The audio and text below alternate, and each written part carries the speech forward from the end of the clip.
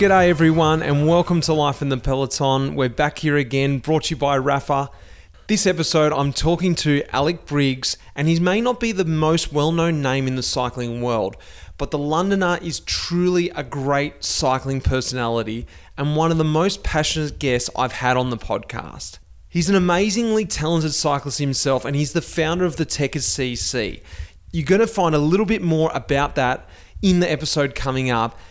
His outlook on cycling is just great. I love what he can see in the cycling world and what he takes about it and how he's created his own team, Techers. This is a big reason why I connected with him so much. He really understands all aspects of cycling, and that's what we talk about in this episode. Sure, the power, the technique, but the love of it.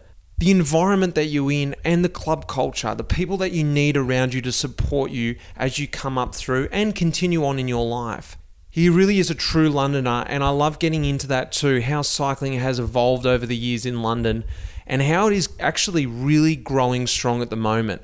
Speaking of London too, you hear me speaking about Rapha and what they're trying to do and what they've created over the years, this culture, this love for cycling.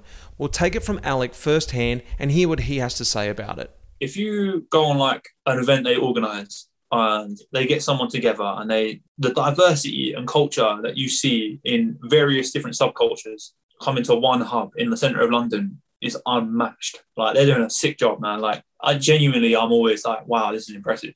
And I think Rapha have a big part to play in that. Like, you know, it's like with who they support and then who they help support and how they capitalise on that in terms of like providing more opportunities for everyone to get into it. Like, what they're doing is actually top tier, man. I'm here for it. I'm not going to say too much more about this episode. Sit back and enjoy this one. This is a really great chat. He's a great personality and someone I got on with really well. He even turns the mic on me for a little bit too.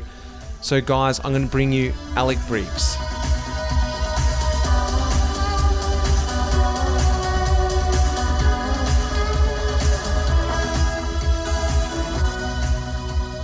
Well, I'm sitting back here with Alex Briggs. We're on the podcast. He's having a bowl of cereal. I'm just having a nice cold beer. Couldn't be further away from each other in terms of time of the day and places. Alec is sitting over in London. I'm sitting here in Melbourne. Mate, welcome to the podcast. Been wanting to have you on for a little while now. Thanks, man. It's nice to see you and your mullet. It's all good. It's been a while, but it's worth it, right? It is. Yeah, it's been. We caught up over in London, and I met you there, and we had a sit down we're supposed to have a little 5-minute chat, but we ended up just chewing each other's ears off for about an hour. I was like, God, I should have had the microphone on. This would have been an amazing conversation. But of course, sometimes those conversations are better because the microphone isn't on. But let's recreate that today, and let's find out a little bit more about you, if that's all right. Yeah, the thing is, I think I'm going to want to ask a lot about you as well, though. Is that all right? Because I know I've probably got questions that I haven't been asking for you, and they're going to be like, can't really say that.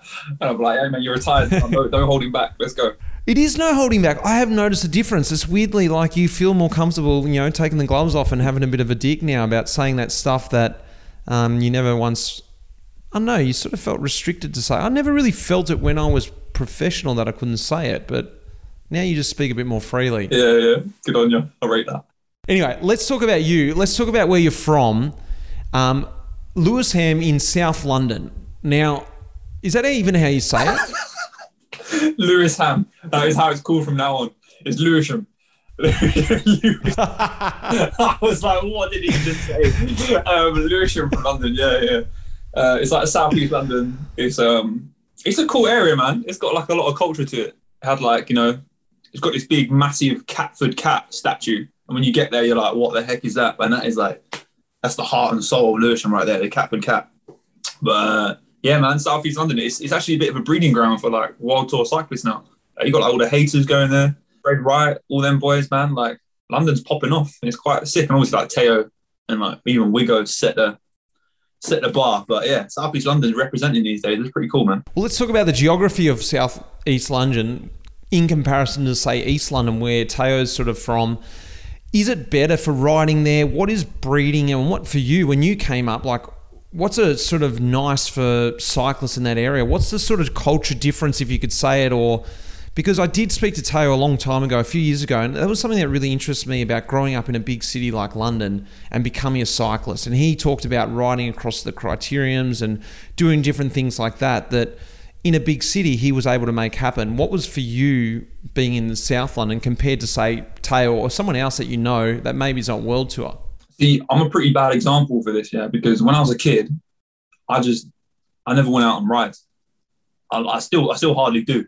And but the thing is now, what's nuts is that living in South East, you can get to like Croydon and Surrey and Kent and all these places, and there's like all these kids have now got like these massive group rides which go out for like 4 or 5 hours. So now it's like incredible. But when I was a kid and there wasn't really like many other cyclists around, I'd be riding around like London Bridge going, trying to bang out 2 hours in traffic, or just like going around red lights and stupid buses and stuff. I was so dumb as a kid.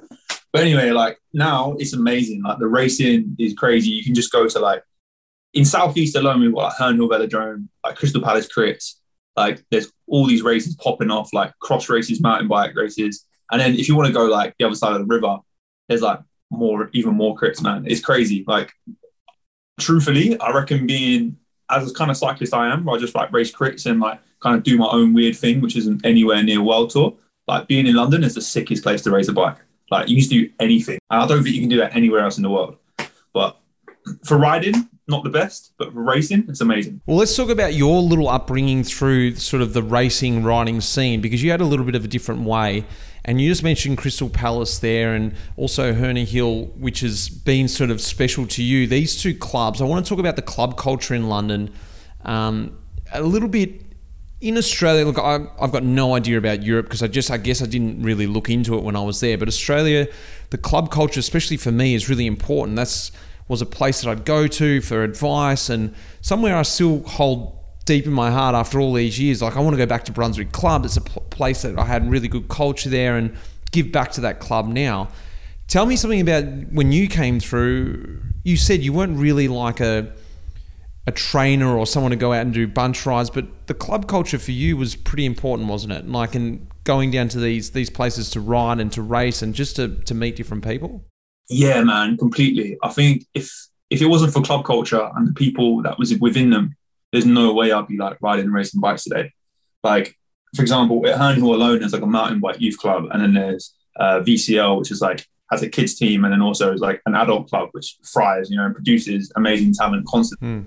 And yeah, man, it's just all over London. Like, I can think of like 4 different clubs within a 5-mile radius of me, which like all have their own sort of separate way. It's kind of like, you ever seen that movie, The Warriors? And they've all got their different gangs and everyone's kind of got their different flex. They do different stuff. Like, that's kind of like what London's like. Obviously, no one's like running around mashing each other up, but everyone's like super cool with each other. But yeah, the club culture in London is really, really lovely, man. Like, for example, like Herne Hill Youth, like I started mountain biking with them when I was like 9 years old, just around the back of a velodrome on like some bus up off-road trails. And the people I met there, I'm still in touch with like today, and like, for example, like Ben Tulip, like came from his run for Ineos now. Like I met him and like his brother and his dad like lent me bikes for free, even gave me a bike when I was a kid.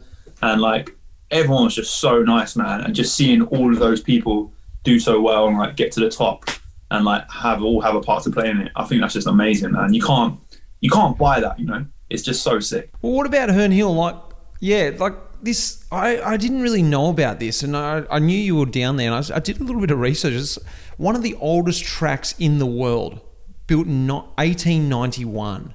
Had the Summer Olympics there in 1948. I was just like, well, is that right? And between 1987 and 2011, it was the only track in London. I love that. So everyone was forced to go down there. A big 450-metre track.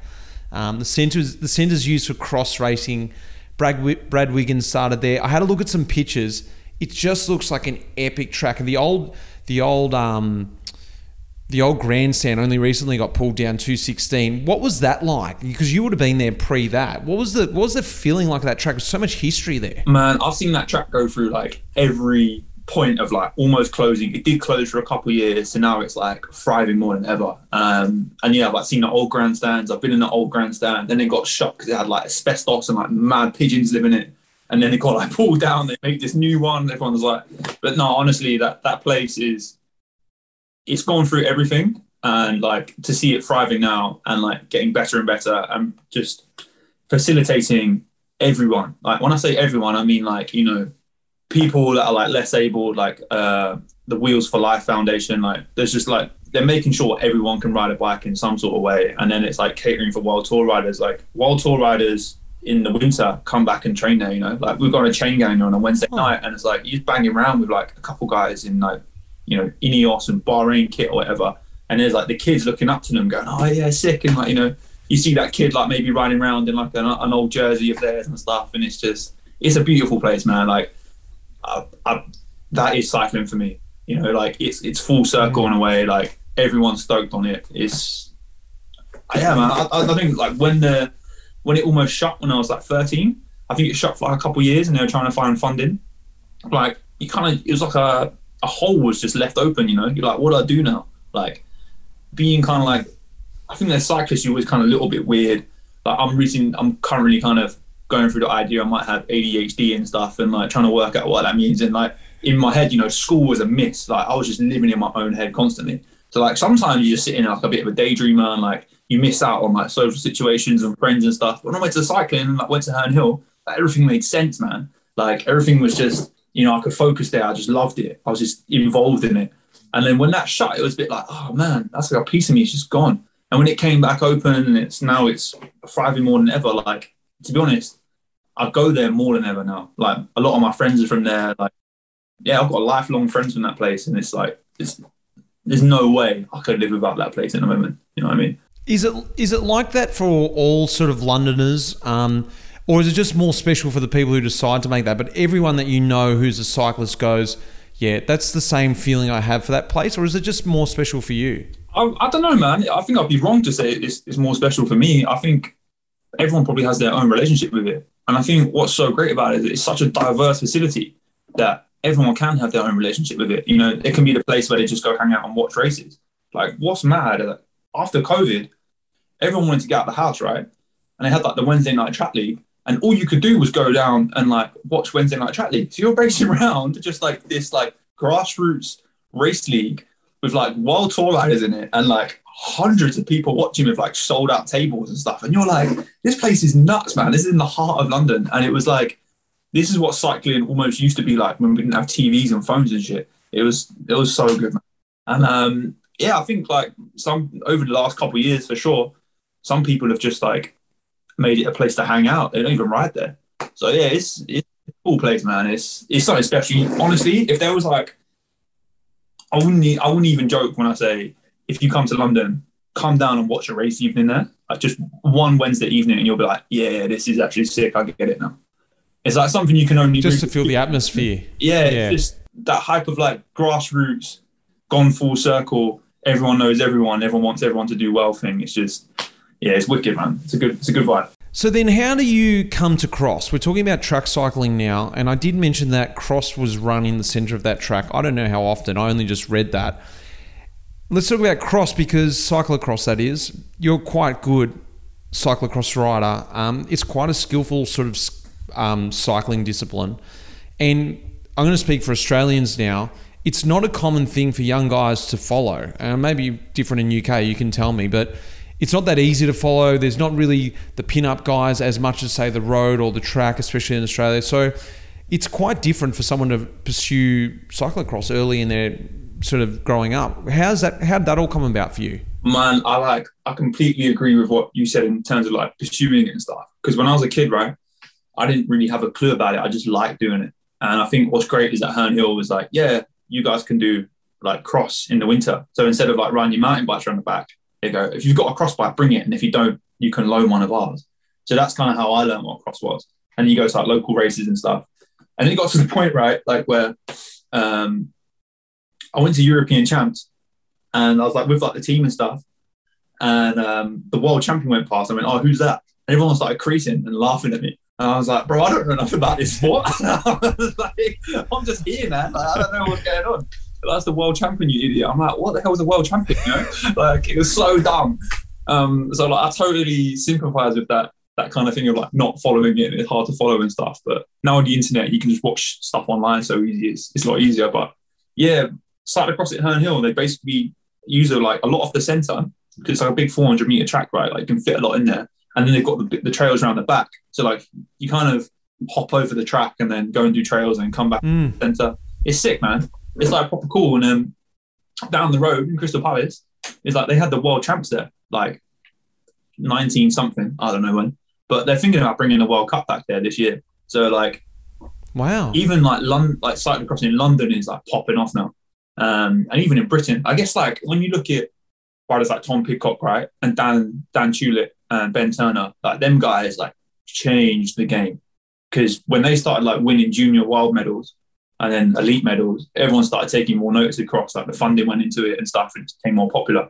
Yeah, but when I was a kid, I was just like, cross was still a bit of a weird kind of niche sport, you know. Like the roadies did it in winter, and the roadies are usually good at it because not many people did it. But now you've got actual cross riders when they're juniors. Like that's sick, man. I think it's great. So to see that sport thriving, banging, and I think from London, that's happening. Like Ben Tulip, he was a junior world champion. Like he grew up in London riding around Herne Hill. It's mad. And like you say, like it's almost the opposite now. Good cross riders are just becoming roadies. You know, like you see these guys and you think these guys are going to be a force to be reckoned with when they decide to go onto the road. You know, it's not the other way around like it used to be. Like with what was Roger Hammond? Roger Hammond being the sort of the first pin-up guy from the UK that I know of from cross. Was he a road rider going back to cross, or started in cross and went the other way? Well, I don't really know, man. I'm a bit too oblivious to know. I'd have to ask someone. But like as far as I know, junior world champion, you know, he's obviously freaking sick. I don't really know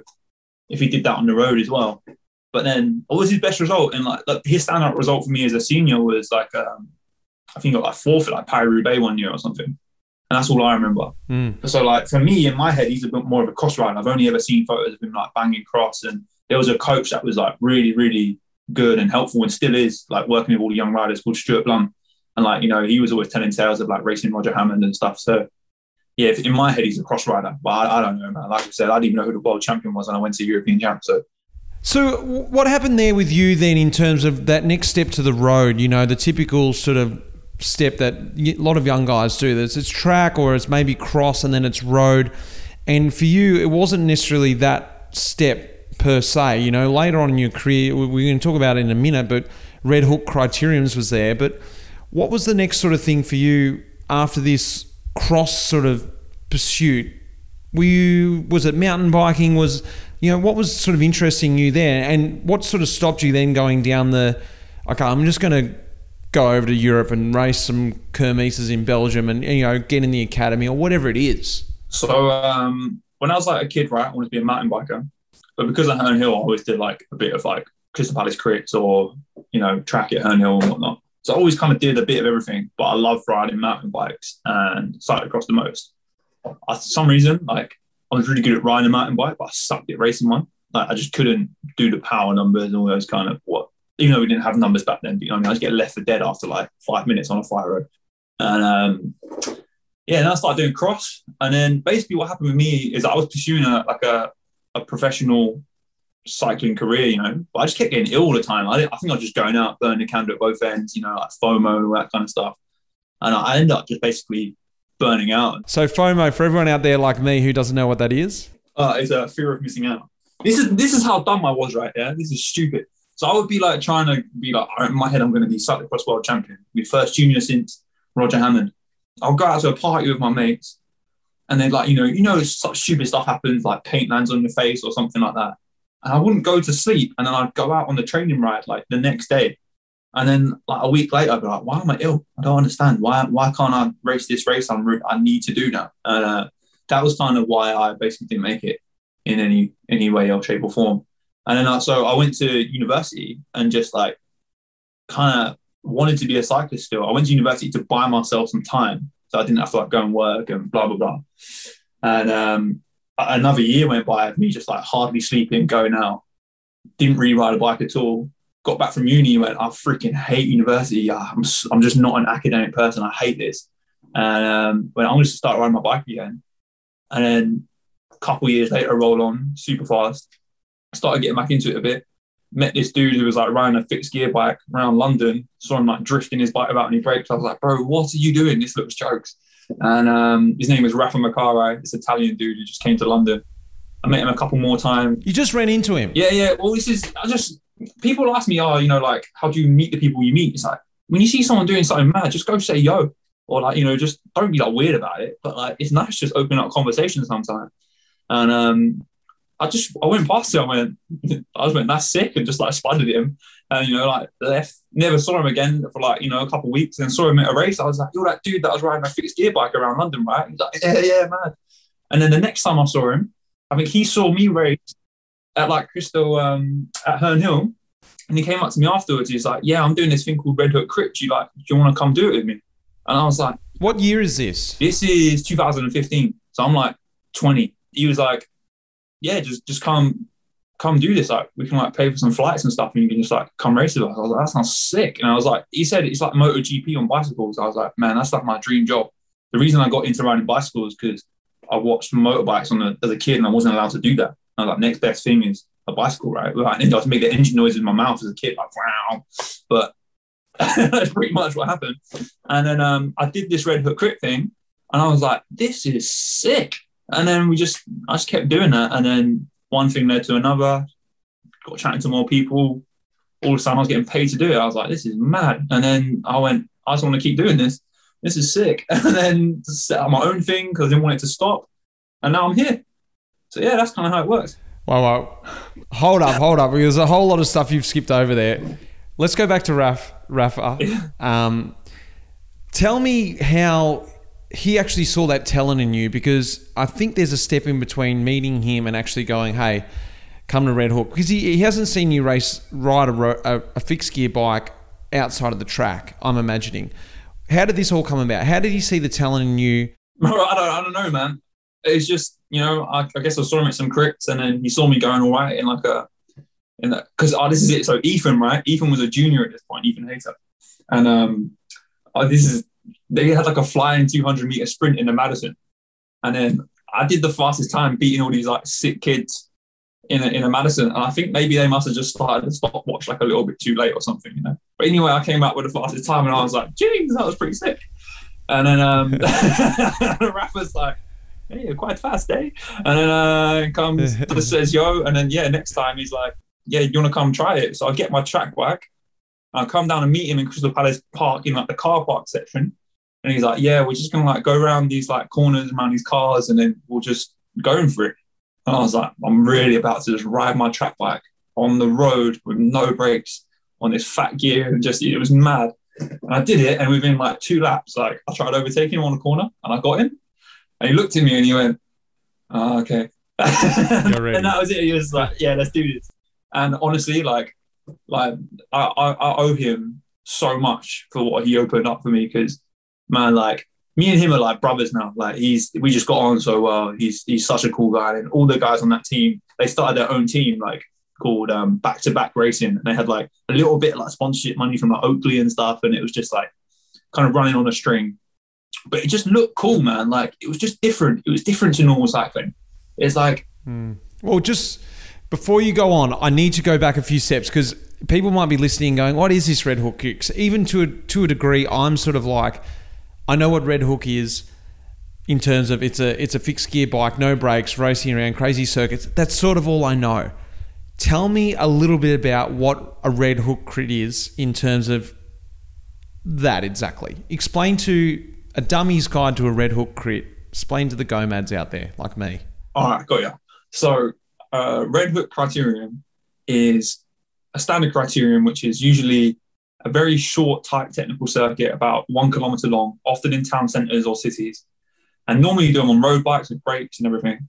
But there's this dude called David Trimble who went, you know what, for my birthday, I want us to run a little short circuit around some blocks with 10 of my mates without any brakes or gears, and we can't stop pedaling, and we just got to work out how to do it on fixed gear track bikes. Why the hell would they want to do that? Because they're smart. They're great. Doing dumb stuff is fun, man. Like it opens a world of opportunity. It's just like when you're a kid, it's like, why am I going to send it down the big hill on a skateboard? Because it's fun. And it's just like, I love these people, man. Like they make my life so much better. So like this guy is just like, yeah, we're going to do this. And then the next year, it's like, let's do that again. And a couple more people show up. And like, I shit you not, man. It's like 3 or 4 years later. Like people from Italy are coming there. I got to get a piece of that action. and they're like coming, and then all of a sudden it's like this international sporting event with like millions of pounds of investment. Like Rockstar, who make Grand Theft Auto, are the lead sponsors. It's like this, you can't make this up, man. It's just unreal. So David's like made this happen. And there's people from like world tour riders to some fixed gear messenger to a guy that's never ridden a bike before entering this race to try and qualify for the final. And what's mad about it all is that you think, okay, a world tour rider is going to turn up and just rock this stuff. No, they were like coming like 10th, 15th. And they were like sitting there going, I don't understand. I'm like the strongest rider in the world compared to these guys. But these guys just had this like way of riding their track bikes, kind of almost like you ride like an F1 car, drive an F1 car. Like you have to hit your braking marker. It's a different skill. It's still cycling, but it's a different skill. It's just a different sport. Yeah, it's like, so you've only got one gear, so you have to be really good at like accelerating that gear, pushing it, off the line, but then also like spinning really quickly. And then what's mad is that when you're at like maximum velocity and cadence, you see a corner coming up, and you've got to be like the last one to brake. So you get used to like locking your back wheel and skidding to a hole by just using your legs. And then whilst all that's going on, you've got to turn a corner whilst still pedaling and not fall off or crash into anyone else. And like all of that together just made this mad, unique sport, which you think wouldn't be that much different to normal cycling. But I can't tell you how bad it is. Yeah, it's mad. It's just like when Rafa said to me, it's like MotoGP on bicycles, I was like, bro, come on. It is. It's the closest thing you can do. Like I've ridden a few motorbikes, done a few track days now. Like the stuff is the same. If you miss your braking marker, you're off in the gravel. You're off in the wall. Like type in like Red Hook crashes or something. The crashes are insane. That's enough to make anybody interested in the sport. I've seen people hit walls, snap their bikes in half. It was mad. It's so it needs to come back. What about the gear selection, that sort of thing? Is it similar to the track? Are you choosing different gear ratios? Are you putting lock rings on there so you don't wind the gear off when you're braking? What about the tech stuff? Like, what are you riding? Fast wheels or low wheels? Like, I don't know. Is it technical like that, or it doesn't really matter? I think what's great about it is that it was so new at the time that it still doesn't really matter. And like, yeah, you rode what you rode on the street. And as for the gearing, like the gearing went up for like a race, but like the equipment that you use to like be a bicycle messenger in the streets of New York or London or whatever that was sufficient to race this race. And like, that's mad. And what's good is that, you don't want like a $4,000 track frame to go and do that. You want something that's like actually agile, and it's probably like a 400 quid frame with like some wheels that you don't really care about that get mashed up. And, it was just a bit of a leveler. Like it kind of made, okay, here's like road racing where people are banging around like $9,000 bikes with like crazy aerodynamic R&D and whatever into them. And then you go, well, here's a track bike. Like good luck getting that aero thing around a turn. Like you want something that rides good and you just feel good on. And I think it just kind of stripped back cycling and just went, yeah, man. Like it's almost like Lords of Dogtown stuff. It's like, nah, man, just like go out and ride it. Go do your own thing. And I think there was kind of that element of it in Red Hook. It was like this kind of raw, open book, like where you could approach it how you wanted to. And I think that's so abnormal in cycling nowadays, where there's so many traditions and like snobbiness and that kind of stuff.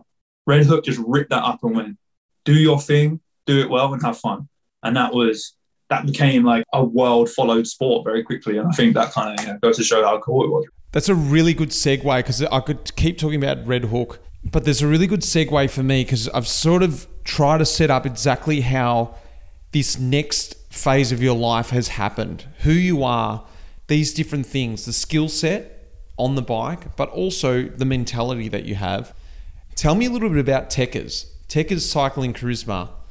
Firstly, that is your team, and what does that mean? What does that name actually mean? Where does that name come from? Tekkers. Well, in the UK, I'm sure everyone's listening to this going, yeah, Tekkers, mate. We all know what that means. I had no idea what that word meant. It's a slang, from what I understand, it's a slang word for technique that you use in soccer or football. You like to say, yeah, we're going to go do some Tekkers, go and do some skills, some technique. Is that right? Is that how you'd say it? Yeah, that's pretty much it. Like, I think even it's very much like owned by football, There's a kid who's just like, serious Tekkers. And it's like, you hear like loads of like grime people like Skepta and stuff like saying it in their songs. That was like bounce along to a tune, and it's just like you see the word Tekkers come up, and you're like, yeah, that's funny. So yeah, it was the kind of word which was no way associated with cycling whatsoever. Because in my head, right, like cycling's always been like very proper, like elegant and like serious and traditional. And I was just like, nah, man, like I respect all those values and everything, but there's so many things we're clinging onto which I want to bounce from. And I wanted to create something that was so separate from that. And like almost offends those people. Like if you're getting offended by it, you know you're in too deep. All in all, right, one of the reasons I started the team there's a few reasons, but one was that I wanted to offer an alternative path to cyclists that, you know, had the potential to go on to big things like World Tour or whatever, but like the normal pathway wasn't for them or they've been denied by it.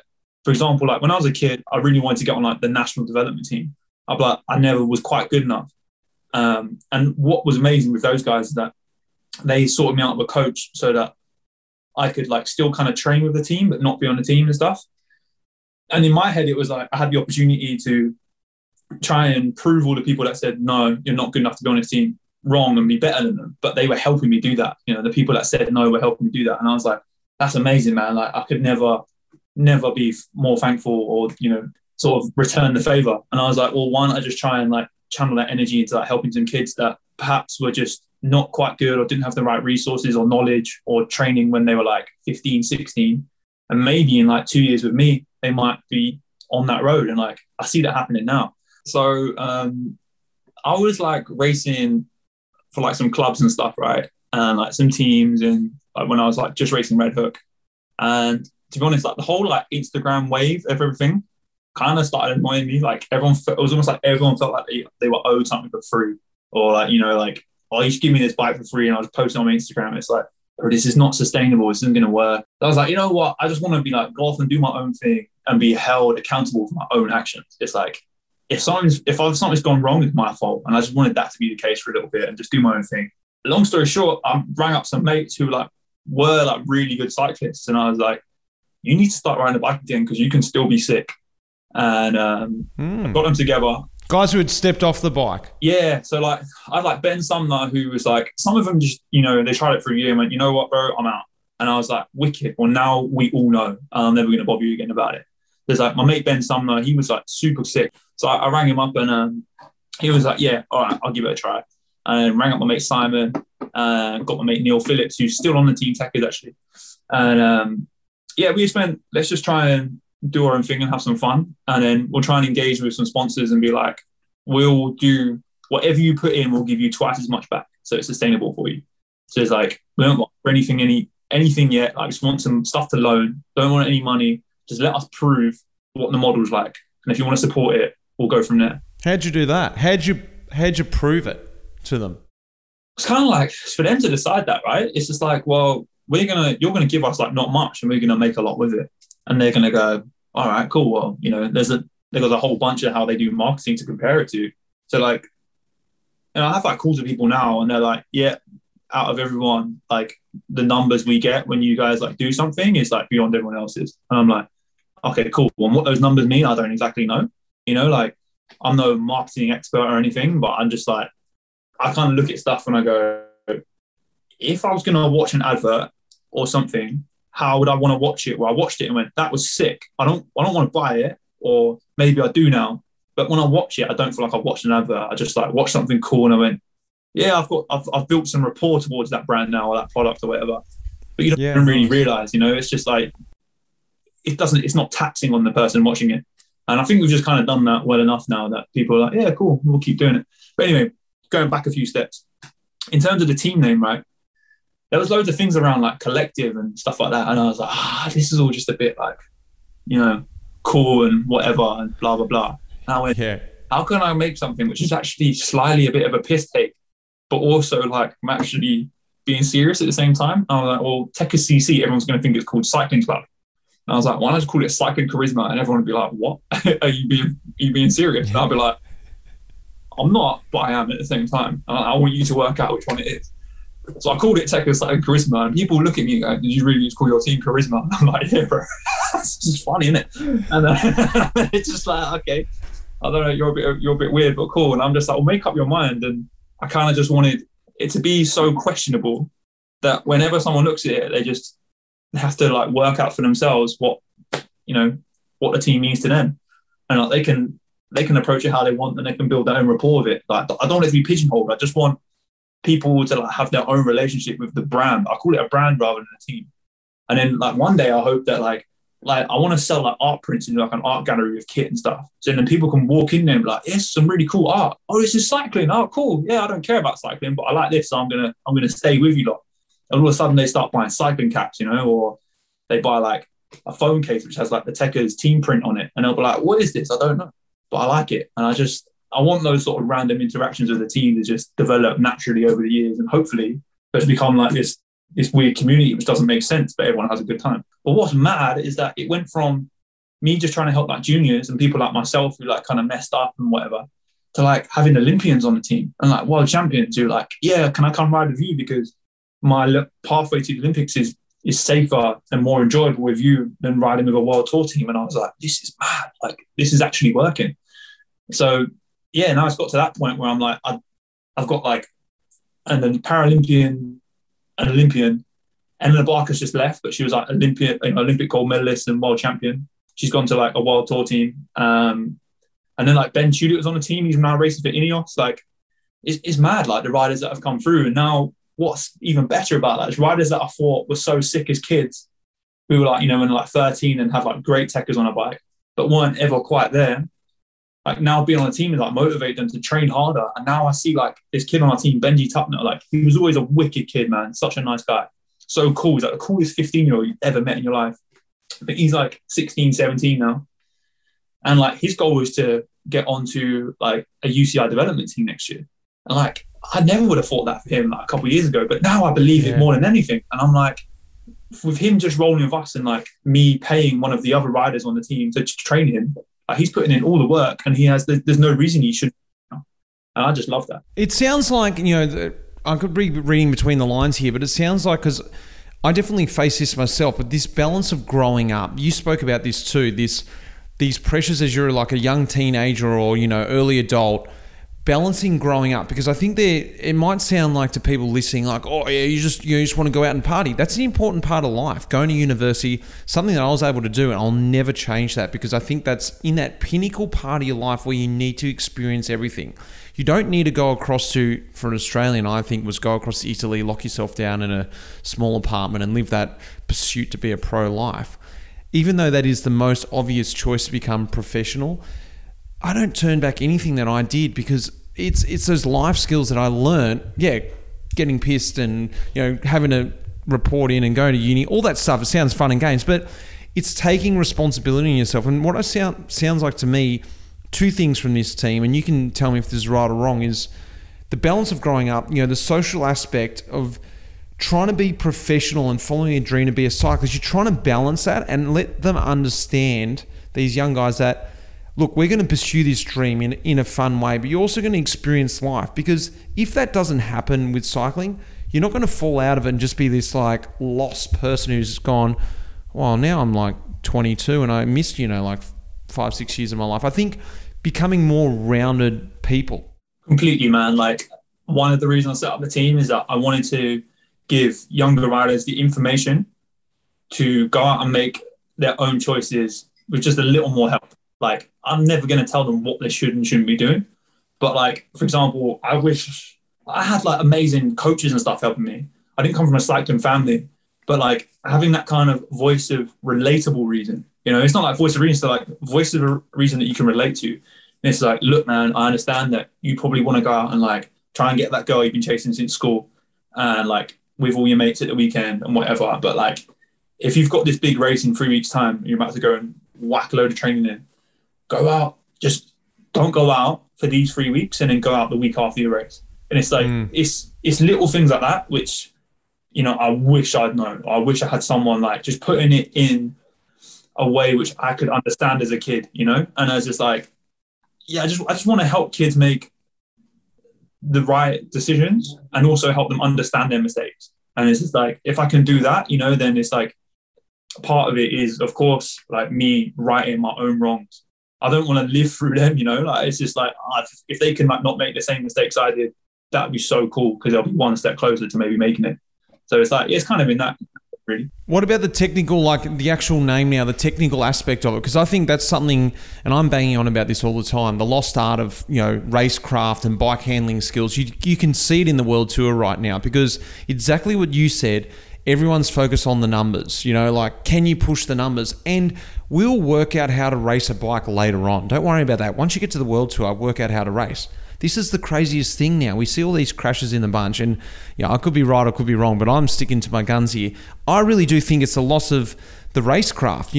This going out on doing a whole bunch of different racing, track, cross, mountain bike, whatever it is, and learning how to race, going down and doing like you said, the Herne Hill races, whatever that race is, just racing your ass off, going to race finishes. That's what I feel like you're also trying to create in Techers. It's like, maybe I'm wrong. Maybe it is, that's where the name is sort of putting some influence in, but you were a guy who just had so much technical skill that maybe that allowed you to do more on the bike than your physical skill. I don't know. Am I? No, you're completely right. You're 100% right. Like, if I went back to the original deck and like reasons I started this team, like to list them, like I didn't want to sound boring, but to list them, like one was to give kids an alternative path.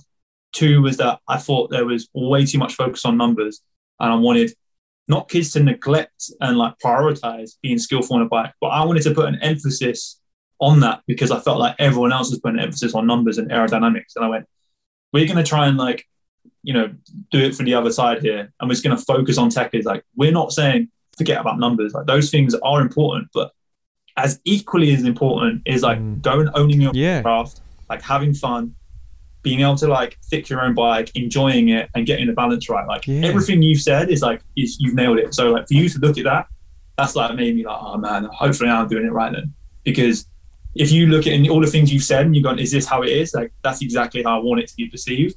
So yeah, man, you've nailed it. And the fact that you've been able to like see that, it makes me pretty stoked. So that's cool, man. Let's talk about another cool thing about this team, and something that I'm pretty obsessed with is kit. And you spoke about it a little bit before because you're like, I want to do the art gallery. And we only really just brushed on that. But when we met up in London, you brought a little cap along for me. And I was like, oh, this is sick. I actually didn't really know about Techers at all then. But I've since learned about it because I took it home and showed my kids this hat. And it was like this sweet design. And that's what I love about the team too. It's got this awesome sort of standout design. And that's what you said. It's not just about the cycling team and what goes into the tradition of the cycling team. You also want to create a bit of a brand around this and something that people can see who aren't cycling fans and want to be involved with. What's all that about with the design and the design of the kit? Is that from you, or how's this come about? Yeah, man, I just like doing it. It's fun. It's like for example, I love your hat. It's sitting on the smiley face guy behind me. But like, it's like, when I look at like what you've done with Life at the Peloton, I look at that and I go, that's so sick, man. I love that. And it's like, I think in the same way where I was kind of interested in like football kits as a kid. I don't really have much of an interest in football. But like, if I was ever going to go and buy like a token of like a memory from a country I went to, I want to buy the local football shirt because it's just like the design is so like iconic and like it's theirs. Do you know what I mean? Like, what? If you see a red and black stripe, you go, that's AC Milan. Or like the white with like, a little bit of purple, like, yeah, Real Madrid. Like, I don't know anything about the teams, but just that kind of association. And I was like, well, I think kits and like supporting your favorite cycling team should be like a big thing. Like, I think we have a lot to learn from like soccer and football. It's like, there's that kind of tribalism of like, and that kind of club, almost like in the same way it preys on like, religion and tribalism and that kind of stuff. Like, a lot of those things I do not agree with in how they run, but the idea of like supporting a team and a club and like representing it, I think is really nice. And there's something really wholesome about it. And it's like the idea in cycling that the names are always sponsor names, like that pisses me off. I'm like, why? Imagine if like Mapai and Quickstep, were just called the Wolfpack from day dot. Everyone in the world would know what Wolfpack was. They'd be like, yeah, that's the greatest cycling team that ever lived or something, right? And they'd be like, yeah, that's iconic. That's iconic forever. Back in 18 whatever, that guy won 7 Tour de France or something stupid. Like, but because there's always these breaks and these jumps and, Sky to Ineos, like that rapport gets lost along the way. And what I want to do is like, I will never, ever change the name to a sponsor name. Like there's a chance it could go Techers, something, but Tekkers will always remain as the predominant name in like the team brand, and they can always associate and be affiliated with that. And so with that, I was like, well, how can I further extend that? And I was like, let's make sick kit. I want to ride in cool kit. I don't want it to be like plastered in sponsors, and I want us to be the direction of how it looks. So the last kit, I just like basically got a load of paint and just poured it all over some paper. And I went, I'm just going to keep doing this until I see something that's sick. And chose the colors, and then it came out, and all of a sudden I'm like painting shoes and like sunglasses and stuff. Like I'm just like working on loads of random stuff, and people were like, yeah, man, you're building out a brand. It's cool. And like, this is, look, check this out. I know people can't see this, but like, that's how I decided what the color palette was. I was like, yeah, they're the colors. Yeah, this is just like, I'll explain it, and we'll put this up on the show notes. It's just like blobs of like really bright sort of like almost like primal sort of colors, aren't they? And they're just sort of nicely merged together. It's pretty simple, but it's very, very effective. What is the this is always the big question, isn't it? What does the future look like? You know, is this something you see long term? And obviously, I think, and is it something that gets bigger, or is it something that stays bubbling away at this level? Because always bigger isn't always better. Yeah, 100%. I always said I never want my team to be a UCI or World Tour team. Like, because where it lives now is just completely flexible. Like, I can bend to anyone's needs. Like, I can help an under 16-year-old, a 16-year-old junior, and a World Tour Olympian. And like the position it is in, like if I went to like a World Tour team or something, I couldn't do that. So I just wanted to maintain this like club / team / brand, which no one understands ever what it is, and just like constantly be evolving and moving and adapting to the people that are involved in it, really. And I think that's the best way to do it. And like the way I keep that momentum going is by doing different kit releases and stuff. Like look at motor racing and stuff like that. Like I love motor racing liveries, especially like the retro ones.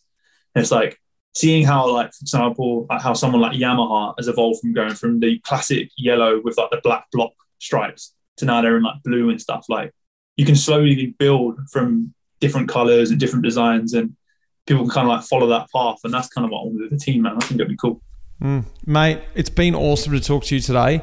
I've only just really got a little insight to the team and where you've come from, and I'm sure everyone's going to follow the future of the team and get across to Herne Hill and probably jump themselves into a bunchie when they get a chance. Yeah, thanks, man. I appreciate it. It's always good chatting to you, so I appreciate it, man. Wait, hold up a minute. Before we go, I got to ask you. So last time we spoke and sat down, you were thinking about setting up something yourself. I haven't pursued anything more. I was talking about setting up a little club up here small team up here in Lancefield. The only thing I have done where I'm in country Lancefield, I've been down to my club, Brunswick, and reacquainted myself. And the way it works here in Australia is you race the track in the summer and you race the road in the winter. And one thing they made evident to me is that it's really difficult. The Brunswick clinic is firing. They're getting, hundreds of kids down there on the Sunday morning, and kids are loving the clinic. Get to the winter, and not many kids are traveling. It's sort of an hour out of Melbourne. Not many kids are traveling up to the country. It's pretty gnarly weather up here, which I'm about to find out this year. And they said it's really difficult to get. We only get a few coming across. So what I'd love to do, my goal this year is to be that point out here in the country. I'm out here anyway. Get them out here and just be that link from the track to the road, someone to come out here and show them the ropes and whatever that is. I'm not exactly sure, but that's my goal at the moment. And we did speak about this idea of creating loosely a version of Tekkers out here myself. But one thing I have noticed is I've just got no bloody time at this point. But one thing I want to do is just learn the Australian scene again. Being away from Australia for so long, I guess romanticize what it's really like, and I need to understand what the world is back here again, because cycling's gone forward leaps and bounds since I was here 15 years ago. And so it's a new sort of, people aren't doing the things I used to do, getting sponsored by bike shops and hopefully getting a bike every now and again. Yeah, like you said, there's a lot more money in the sport, and maybe it's just bringing it back down a level and going back to the original things. Like, it's not about trying to get the best next carbon fiber bike and making sure you got an SRM. It's learning how to race. Forget about that. And beating the next guy on a carbon bike, but because you can beat him on an old Steely because you know how to race. But like, imagine like you have no idea how stoked the kid would be to be learning that stuff off you though. Like, you know, you're a normal cool guy who's like raced at the world tour. By the way, I like listening to your podcast and stuff, and like, you know, I know you'll be amazing at this because just the way you talked about the thought process of going through your last race and doing that race that we had to like test your arm was okay. I can't remember what the race was, but before Roubaix and stuff, like it's being able to like translate that to kids and like riders, which is you can't buy that, you know, like you can't buy that from a bike shop or something. Like you just setting something up and going, if you want to come chat to me, let's go from there. We'll do these kids. It'll blow their mind. You won't understand how much that will help for them. You know? Just start it, man. Just do it and see what happens. 100%, you got to do it. It'll be one of the sickest things, and so many kids will just be hyped off of it. Just do it. I'm saying it now. Mitch Docker's beautiful. Well, mullet club. Yeah. You heard it here first in Life in the Peloton, and mate, thanks for putting it back on me. I loved it. Thank you so much for the chat. It was sick. Cheers.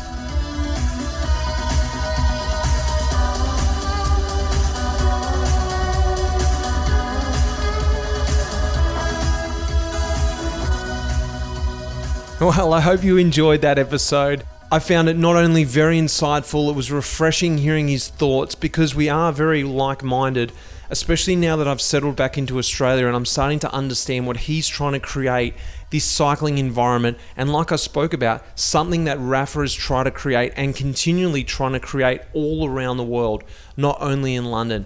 I'm really happy that I'm connected with them, not only with the podcast, but with the company, with the ideas they're trying to do, going to these events in Australia, representing Rapha, going to their events, going to meet people coming to these events who have come there for the love of cycling. Well, next week we've got Alec on Talking Luft. So until then, guys, I look forward to hearing from you. A big thanks, of course, to our title sponsor, Rapha, Will Jones, who produces this episode, and Lara, who's helping me at Life in the Peloton, and of course, you guys for listening too. Until next week, guys, cheers.